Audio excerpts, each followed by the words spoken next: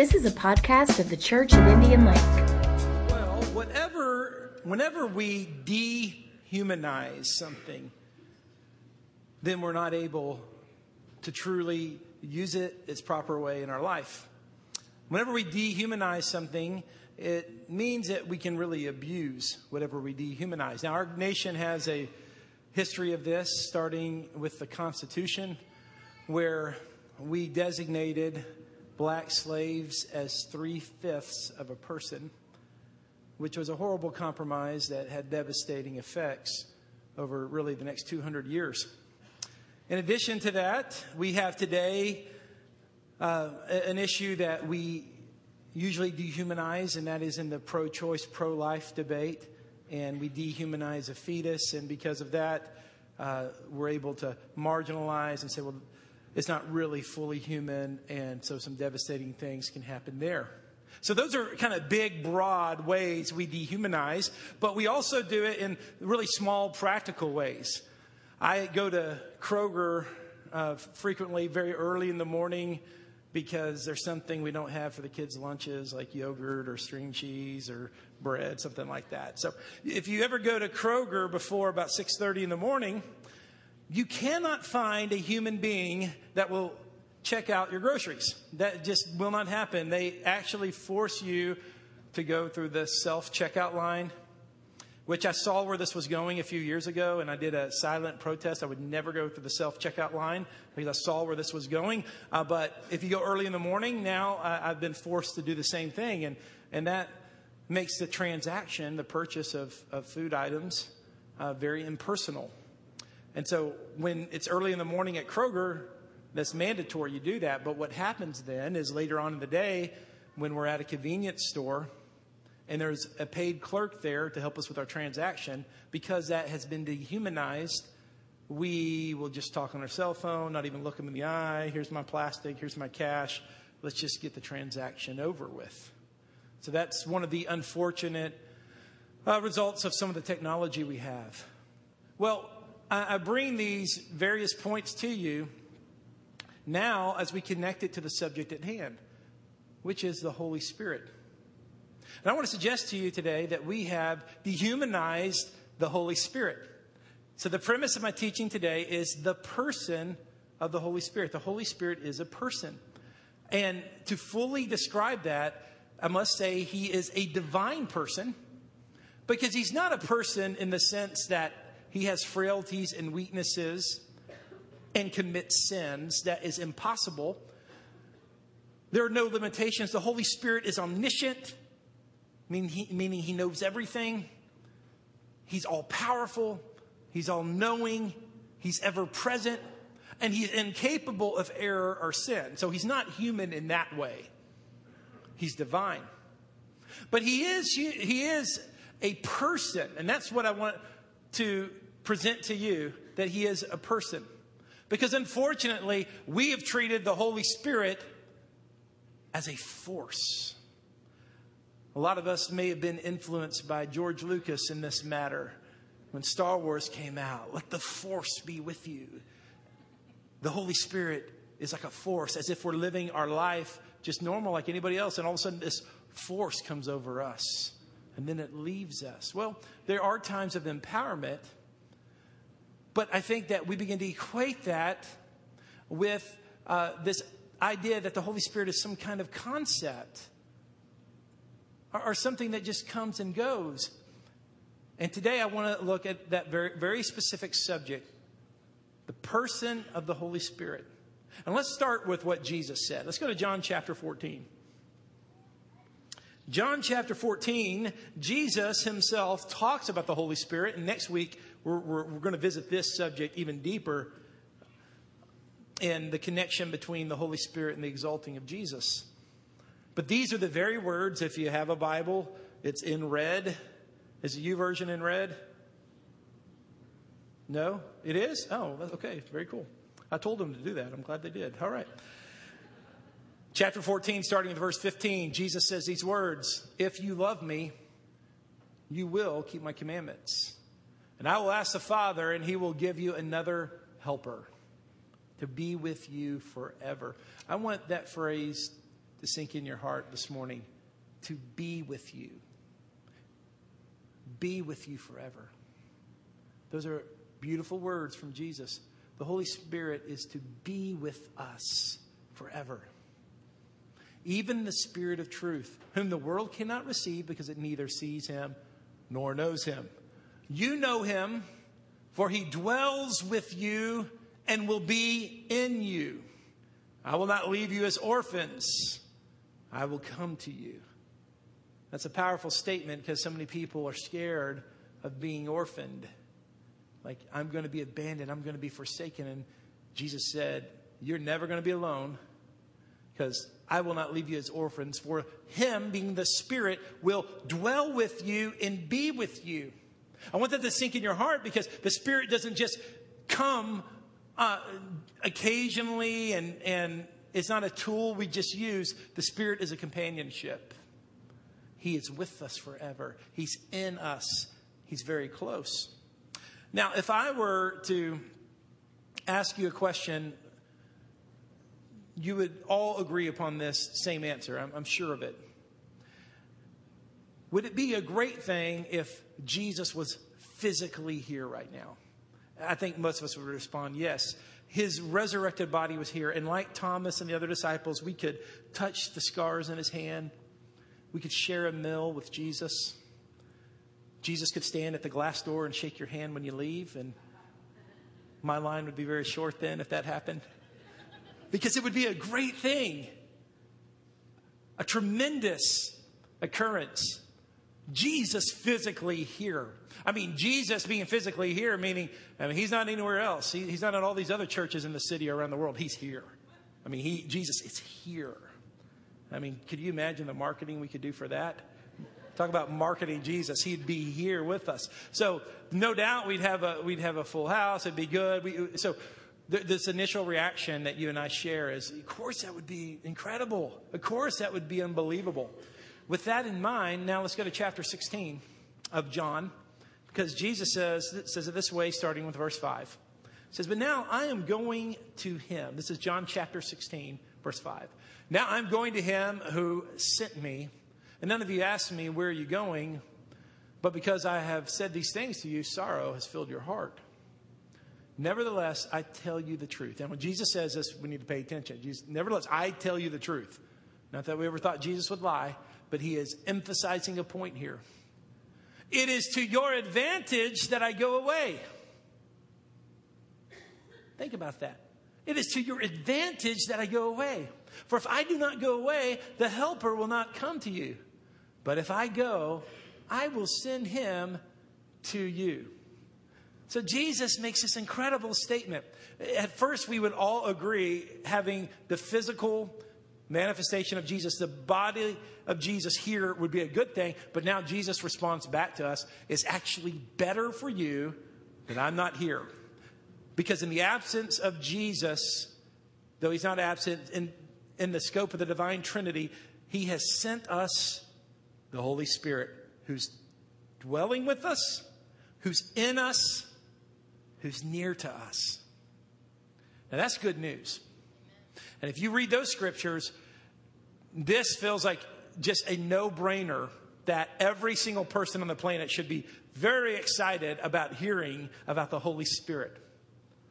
So why is it that many, many churches, in fact, whole denominations, many preachers, many church attenders are scared of the Holy Spirit?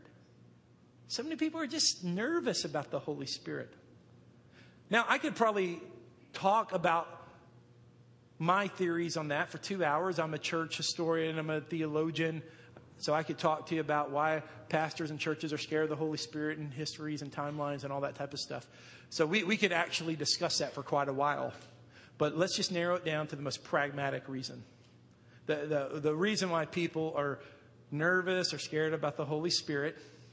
And to do that, I want to share with you a quote by a man who grew up in a church where the Holy Spirit wasn't very active or talked about or spoken about. And since that time, he's written a wonderful book called The Forgotten God. His name is Francis Chan. And you can read this quote on the screen with me. He says it this way: if I were Satan, and my ultimate goal was to thwart God's kingdom and purposes, one of my main strategies would be to get churchgoers to ignore the Holy Spirit. That's a great statement. And in light of the scriptures that we just read for Jesus, Jesus said, it's better for you. It's to your advantage that I go. I'm going to send someone who's going to be with you. I'm going to comfort you. And yet we hear very little dialogue. We'll read this again. It says, if I were Satan and the ultimate goal was to thwart God's kingdom and purposes, one of my main strategies would be to get churchgoers to ignore the Holy Spirit. Now, one of the reasons that we have a lot of confusion on this issue is the Holy Spirit a person is simply the weakness of the English language. And so we use the term spirit to describe a lot of different things. Let's suppose Bill and Melinda Gates, who have a foundation, a philanthropy foundation, they have a fundraiser, it's successful. Someone can make the comment, the spirit of the Carnegies are here. Because the Carnegies were great philanthropists themselves. What they're meaning there, of course, is not that the ghosts of the Carnegies are following the Gates. At least I hope they don't think that, because that would really be unsound. But they're saying the attitude and the concept and the thought process has been passed down. And so the spirit of those people are here. The spirit of the founding fathers is in this resolution. Okay, the founding fathers' ghosts aren't there, but the concept is there. Often we use this as we're getting ready for March Madness, so let's talk about college basketball a little bit. And at this point, if I'm a very wise pastor, I have to use an apolitical illustration, so I'm going to avoid talk about Kentucky or Vanderbilt. Vanderbilt fans are real quiet for some reason. What's the deal? UT. Okay, we'll avoid all that. So I'm going to try something that's just an illustration. A college basketball team that I know is not controversial, the Duke Blue Devils. Everybody loves them, right? In their atmosphere, they play in the Cameron Indoor Stadium, and the students are very crazy and very wild and all that. So you'll hear something like this. Today's game, the spirit of this gym is incredible. And so what they're saying, the enthusiasm, the excitement, and the word spirit of this gym, or the spirit of Cameron Stadium, is here today. So now do you see where this is getting muddy? Because if we're not careful, when we begin to speak of the Spirit in relationship to church work, in relationship to a church service, we can erroneously think that the concepts from the Bible are here. Or the personality, let me rephrase that. The teachings of Jesus that have been passed down are here. Or there's an attitude of love here. There's a great spirit here. And we can mistakenly equate that with the descriptions that I just gave you. And that would be very much describing the Holy Spirit inaccurately. Because the whole premise of today's teaching, the focus is this. I want you to be reminded again, or discover for the first time, that the Holy Spirit is not an idea, is not a concept. The Holy Spirit is not the thoughts from the Bible. The Holy Spirit is real, tangible, personal. He has a divine personality. He exists, and He's with us. He's in us. He's among us here. So the point's already been made, but if you haven't figured it out in the fill in the blank, write it down now, is the Bible treats the Holy Spirit as a person. The Bible treats the Holy Spirit as a person. That's why we're going to look at a lot of Scripture. Just so you know, the next couple of weeks, as we talk about this, it's going to be heavy in teaching. There's a couple of different ways you can speak. You can have an inspirational talk, which is where you throw out a Scripture and then talk about that one Scripture. That's what I like to do a lot. This is going to be like lots of Scripture. So we're going to look at lots of different passages. And today we'll see that the Holy Spirit's a person. Here's how we know the Holy Spirit is a person, and the Bible shows us that. Let me, before I go to that next point, I want to just make sure we're crystal clear on one other thing. Why is this so important? Why is this so important that we have this concept down? If we wrongly believe that the Holy Spirit is just a power even though he does have power, we'll begin to use the Holy Spirit to our own advantage. We'll be able to we'll attempt to use the Holy Spirit to accomplish spiritual tricks.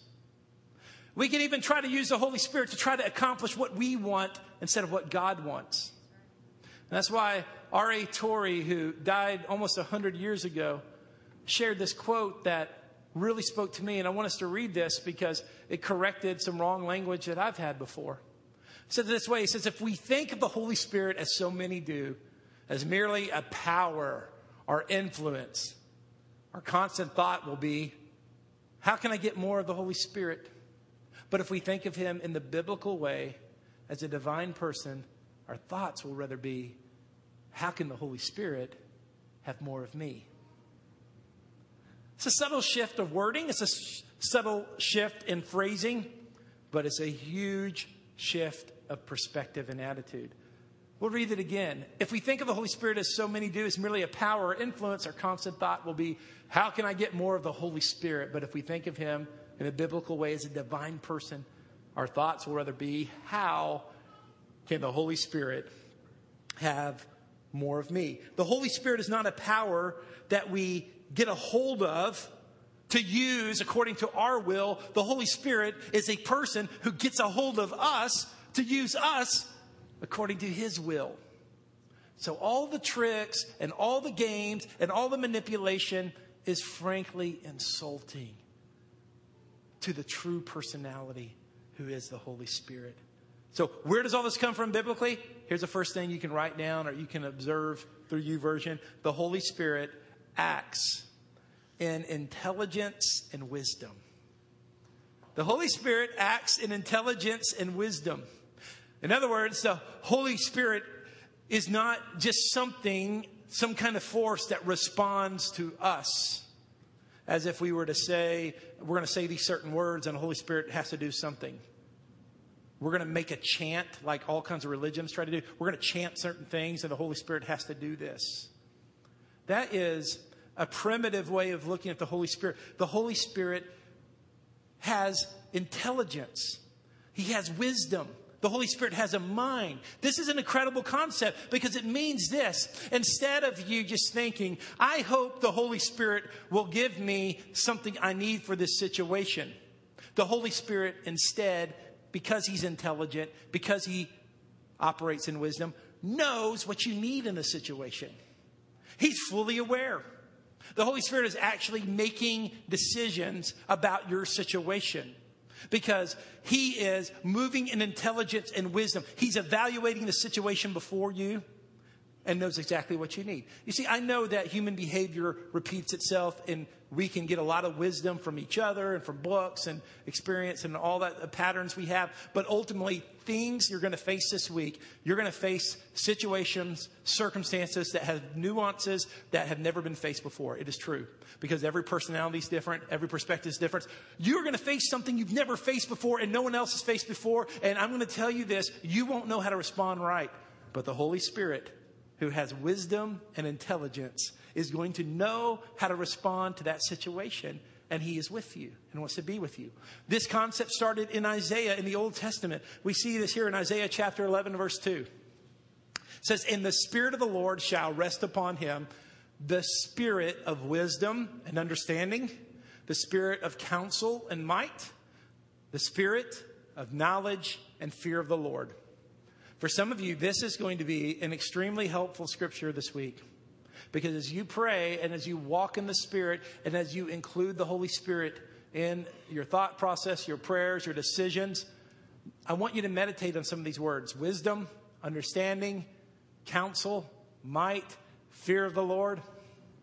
Are those not wonderful things to have based off the decisions you have to make in the future?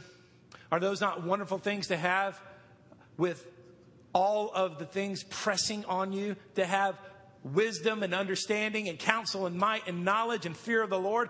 You know, you might have a measure of that through earthly wisdom, but it is limited, it is finite, it is not complete. But the Holy Spirit of God is going to help make decisions concerning your situation. The Holy Spirit has his own mind.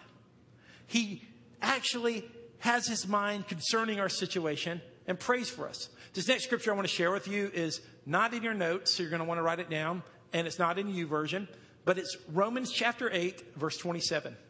Romans chapter 8, verse 27. Go ahead and write that down so you know you have it. Romans 8, 27 says it this way. He who searches hearts knows what is in the mind of the Spirit. Now, I added those underline. I emphasize that by choice. The mind of the Spirit. Let's think about this. That phraseology lets us know the Spirit has wisdom, it has intelligence. The Spirit is thinking about your situation. He is making decisions regarding who you are, who your personality is, what your past is, what your future is going to be. He is not simply something that just responds to any kind of stimulus we give. Some kind of force that just comes over us. No, he is a person who is thinking about our situation, who has a mind. Now, here's the incredible part about this. Because the Spirit intercedes for the saints according to the will of God. The Holy Spirit's praying for you. He has a mind about your situation, and he's praying for you. See, when the Spirit prays, it's a perfect prayer. It's according to the will of God. Prayer is a good thing. I try to pray a lot. I'm learning how to pray all that. I can tell you that over the last 10 to 15 years, I've prayed some really silly prayers, some immature prayers, some flawed prayers, because our prayers go through the filter of who we are. Yeah, notice that if you've been listening to political talk radio all morning, and when you pray, you'll begin to pray what the talk show host has said, because prayer kind of flows through those kind of filters. It's not necessarily always a bad thing, but it's something to be aware of, because our prayers are limited. Our prayers have inherited weaknesses. But the Spirit prays according to the will of God. The Spirit prays perfect. The Spirit has a mind. The Spirit has a mind towards your situation. He has wisdom and intelligence. He's looking at your situation. He's praying for you, and he's personally involved in your life.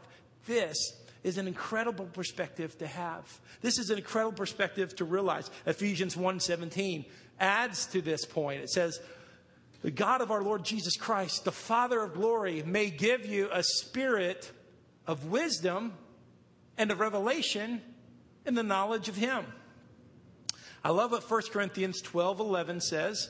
Now, in your bulletin, it says 12:1. So go ahead and add a 1 at the end of that. We print our bulletins on Tuesday. I didn't catch that till Thursday. I am not the Holy Spirit. So 12:11 is talking about all the gifts the Spirit releases to the church. And in future days, we'll discuss that more. But there we find the Spirit moving in intelligence and wisdom when it says that when the Scripture reveals this. All these gifts are empowered by one and the same Spirit, who apportions to each one individually as he wills. The Holy Spirit has a will. We don't impose our will on the Holy Spirit. We submit to him, and he reveals our will to us. So he has a mind about our situation. He has intelligence and wisdom, and then he has a will that he inserts. So he decided, Beth, when she's walking in the Holy Spirit, I'm going to give Beth this gift, and I'm going to give Mariel this gift, and I'm going to give Scott this gift. The Spirit knows what you need, Scott, and he knows what Mariel needs. The Spirit is wise, and he is moving in intelligence and wisdom so that we can have everything he needs for us to have. Now, the next point that I want you to write down, or I want you to note, is really the crux of the sermon. I really feel like God wants to remind us of this or reveal this to us, is the Holy Spirit has emotions. The Scripture shows us this. The Holy Spirit has emotions. We instantly equate emotions with weakness. So we think if someone is emotional or shows emotion, that's a weak thing. And that's wrong to be that narrow-minded, because there's great strength through being emotional at times. And we learn here that the Holy Spirit the scripture is clear, has emotions. I want us to go to Isaiah chapter 63. You know, in our model in the past, we've always wanted our leaders to be stoic and withdrawn. That's changing a little bit in contemporary society. But especially when we were under monarchies in the Middle Ages with kings and everything, the kings were distant and stoic. They were never emotional. Now things are changing a little bit. But the point to be made is we like to think of the Holy Spirit. We don't understand that he has emotions because he's a person. They're holy emotions. He's not ruled by his emotions. There's no sin. There's no error in there. But we see this phrase first appear in Isaiah chapter 63, verse 10. It says, they rebelled and they grieved his Holy Spirit. Grieved his Holy Spirit. I grew up in a home where my parents would use that phrase a lot. Don't grieve the Holy Spirit. Don't grieve the Holy Spirit. I'm glad they did, because I was probably grieving the Holy Spirit a whole bunch. But it lost the power. It meant something else to me. It meant my parents were mad at me or something. As I really looked at this again here in recent days, think about grief. Grief. That raw emotion that responds to life. I attend lots of funerals every year, officiate some, and I'm there with church members. And grief is just, you can't, it's just a response to life. So you're imagining a scenario right now where grief is just raw and real, and it's a way God has caused us to respond to things. Now think about this for a second. The Holy Spirit grieves. He experienced grief. We see this again in Ephesians chapter 4, where it says clearly to us, Ephesians chapter 4, verse 30, do not grieve the Holy Spirit of God, by whom you were sealed for the day of redemption. Don't grieve the Holy Spirit. Meaning that the Holy Spirit that Jesus said, I'm going to send, I'm going to leave because he's going to come, he's going to dwell in you, he's going to be in you. That he can experience the emotions of grief because of our behavior. That's a powerful thought. It's a powerful thought. We could probably unfold that quite a bit. But to think that the way we speak, the way we act, when we're unkind, when we're unholy, when we're selfish, when we're mean, when we're petty, when we're untrue, sure, it has consequences for those around us, but the Spirit within us is grieving. The Spirit within us is experiencing, the Holy Spirit within us, not our personality, the Holy Spirit within us and among us is sad and sorrowful. Now, I work hard at cultivating relationships in my life. I guess I could be described a people person, which tends to be helpful when you're a pastor. You'd be surprised how many pastors are not good with people. It's just a crazy, crazy thing. But I cultivate relationships. And so one of my desires is for people to feel comfortable and to feel happy. And I think that any kind of basic hospitality rules or basic civility, that's a good thing. You know, we want to make sure someone's comfortable and at home and feel okay. But that can easily pass over into people pleasing. So how many times, and I'm just going to answer this question for myself, probably more times than I care to admit, and maybe more than I could even count, have I been so concerned with how you feel or how people around me feel in a situation, but give no thought to how the Spirit feels. And that's a sobering thought. I'm not sure you're comfortable, and are you okay over here, and you're okay over here. Everybody feel comfortable? Okay, and that's good. Like I said, some basic civility there. But the Spirit within us, He can grieve. The Spirit within us can be uncomfortable. And we forget that. We're not mindful of that. We might have heard that in previous days, in previous contexts, but we forget why that's so important. Here's the next thing I want you to observe with me. The Holy Spirit gives specific direction to the church. The Holy Spirit gives specific direction to the church. So important for me to remember this point because I'm in meetings all the time, church meetings. I have a meeting about children's ministry this afternoon. Have a meeting with our staff every Monday afternoon. Have a meeting with our pastors Monday night. We have once every 2 months. Wednesday night, I have a meeting with our leadership board that we have about once a month. My life is about meetings to give direction to the church. And what a great reminder that the Holy Spirit, who has intelligence and wisdom and feelings, wants to be part of those decisions. He wants to be our leader. He wants to give direction to the church. We see this clearly in several ways, but Acts 13 is a clear statement. It says, while they were worshiping, this is verse 2, Acts 13:2, while they were worshiping the Lord and fasting, the Holy Spirit said, set apart for me Barnabas and Saul for the work to which I have called them. The Holy Spirit came and said that. See, earlier this year, or late last year, we had an ordination service for Pastor Daniel Robertson. And we brought him here, and the elders of the church prayed over him, and we recognized him and gave him a piece of paper and had some punch and cake in the lobby. All those things were good and helpful, but it was the Spirit who set him apart. The Spirit said, this young man has been faithful, he's been trained, and now the Spirit's going to set him apart. We're in concert with the Spirit. We're in step with the Spirit. He's leading us. He's giving us direction. We're walking with Him. Such a good reminder to me as I enter this week of meetings. And I pray that not only in the church, but whatever context that you lead, that the Holy Spirit has partnership.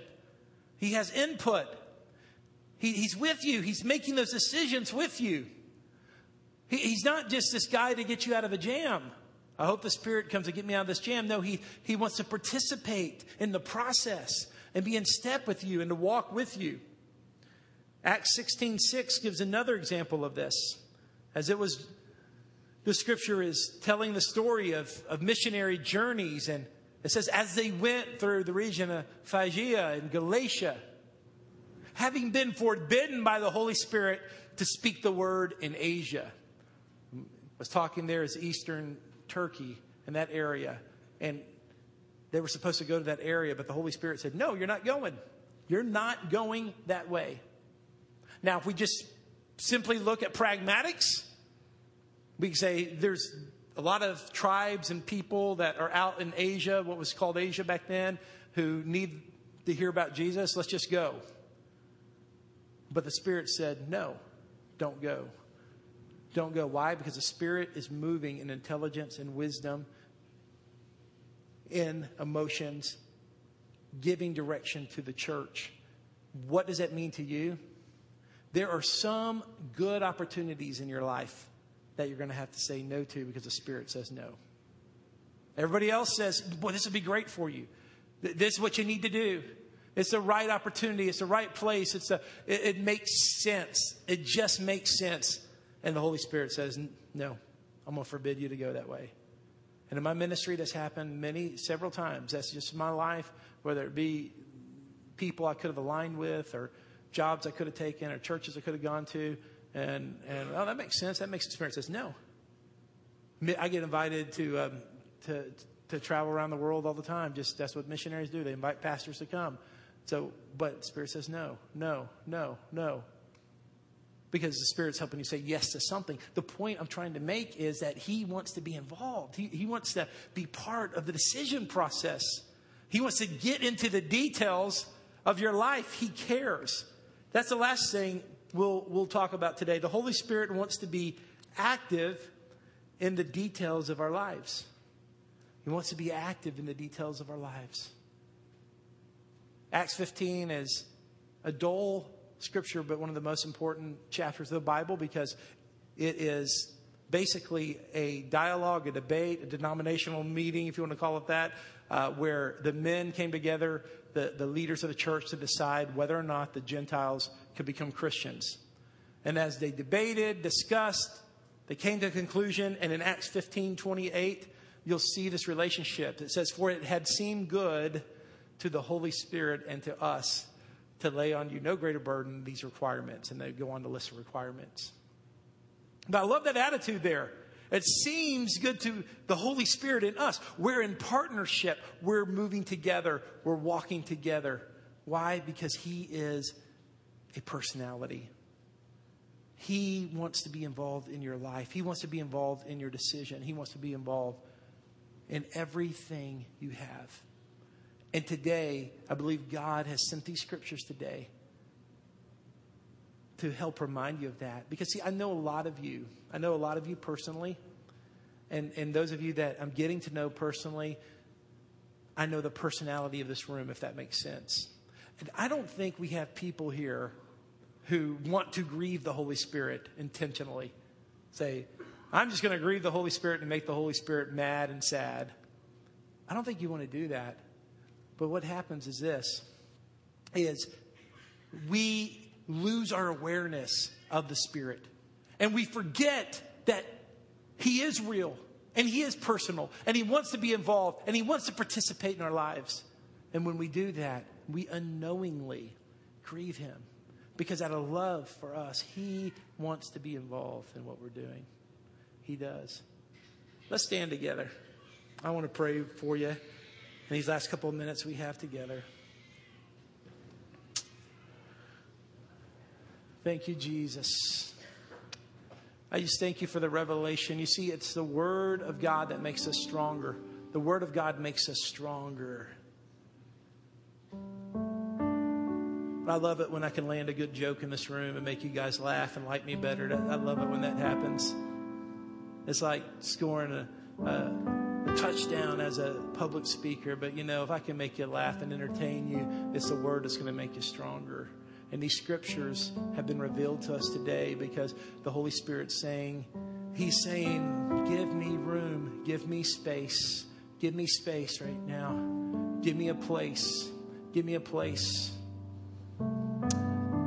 So I want you right here in this moment, we have together before I'm going to give the closing very shortly. I anticipate doing it very shortly, but this is a space for you. This is a place right now. The Lord is just saying this: open a window. Open a window to my Holy Spirit. Open a window to my Spirit. Open a window to what I want to do. The Lord spoke this clearly the first service, but I feel like He's saying this again. Some of you need to let the Holy Spirit into your parenting. You've been prideful because you are relying solely on your wisdom and your concepts and your understanding, and the Spirit saying, open a window. I want to come in. I want to give you direction for your children. I want to give you direction for your parenting. I want to be included. I want to reveal. So where you're limited in your pride, you've even said, I'm going to solve this problem. I'm going to figure this thing out. The Lord says, humble yourself and allow the Spirit to come in. It's a window right now. There's other things God's going to shed light on right now. God's speaking to you things. Don't wait for me to call it out. Don't wait for me to call it out. Don't even say, Lord, I need Aaron to confirm it. He is speaking to you right now. There is something in your life the Spirit's not involved in. The Spirit's not involved in. The Lord says, open the window right now. Right now. If you just crack open a space, if we give space for Him, He'll fill it. He'll fill the space.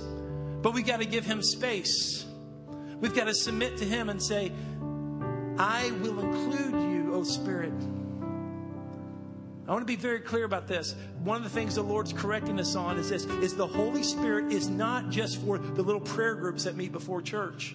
I honor them and I thank God for them. But you cannot say, well, the Holy Spirit's just for a group of ladies or for some older men in the church or for some really spiritually oriented person. That is not true. The Holy Spirit is for every single one of you. And because He moves in intelligence and wisdom, He knows how to connect with you. He knows how to operate in your life. He knows how to connect with you. And He wants that invitation back.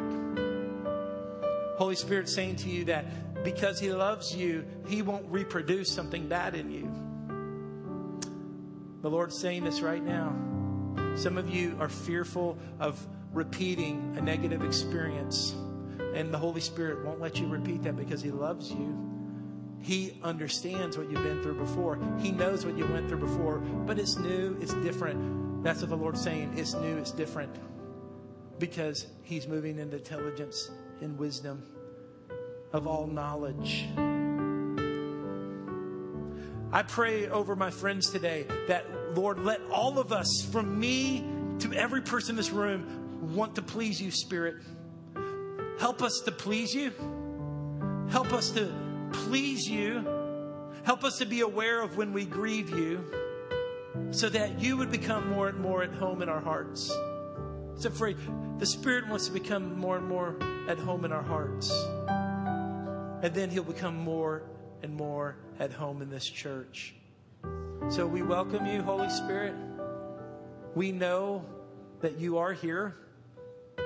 That's not a question. Open our awareness of You. We give You space, and we know You will come to that place where we're at. Thank you for listening to the podcast of the Church of Indian Lake.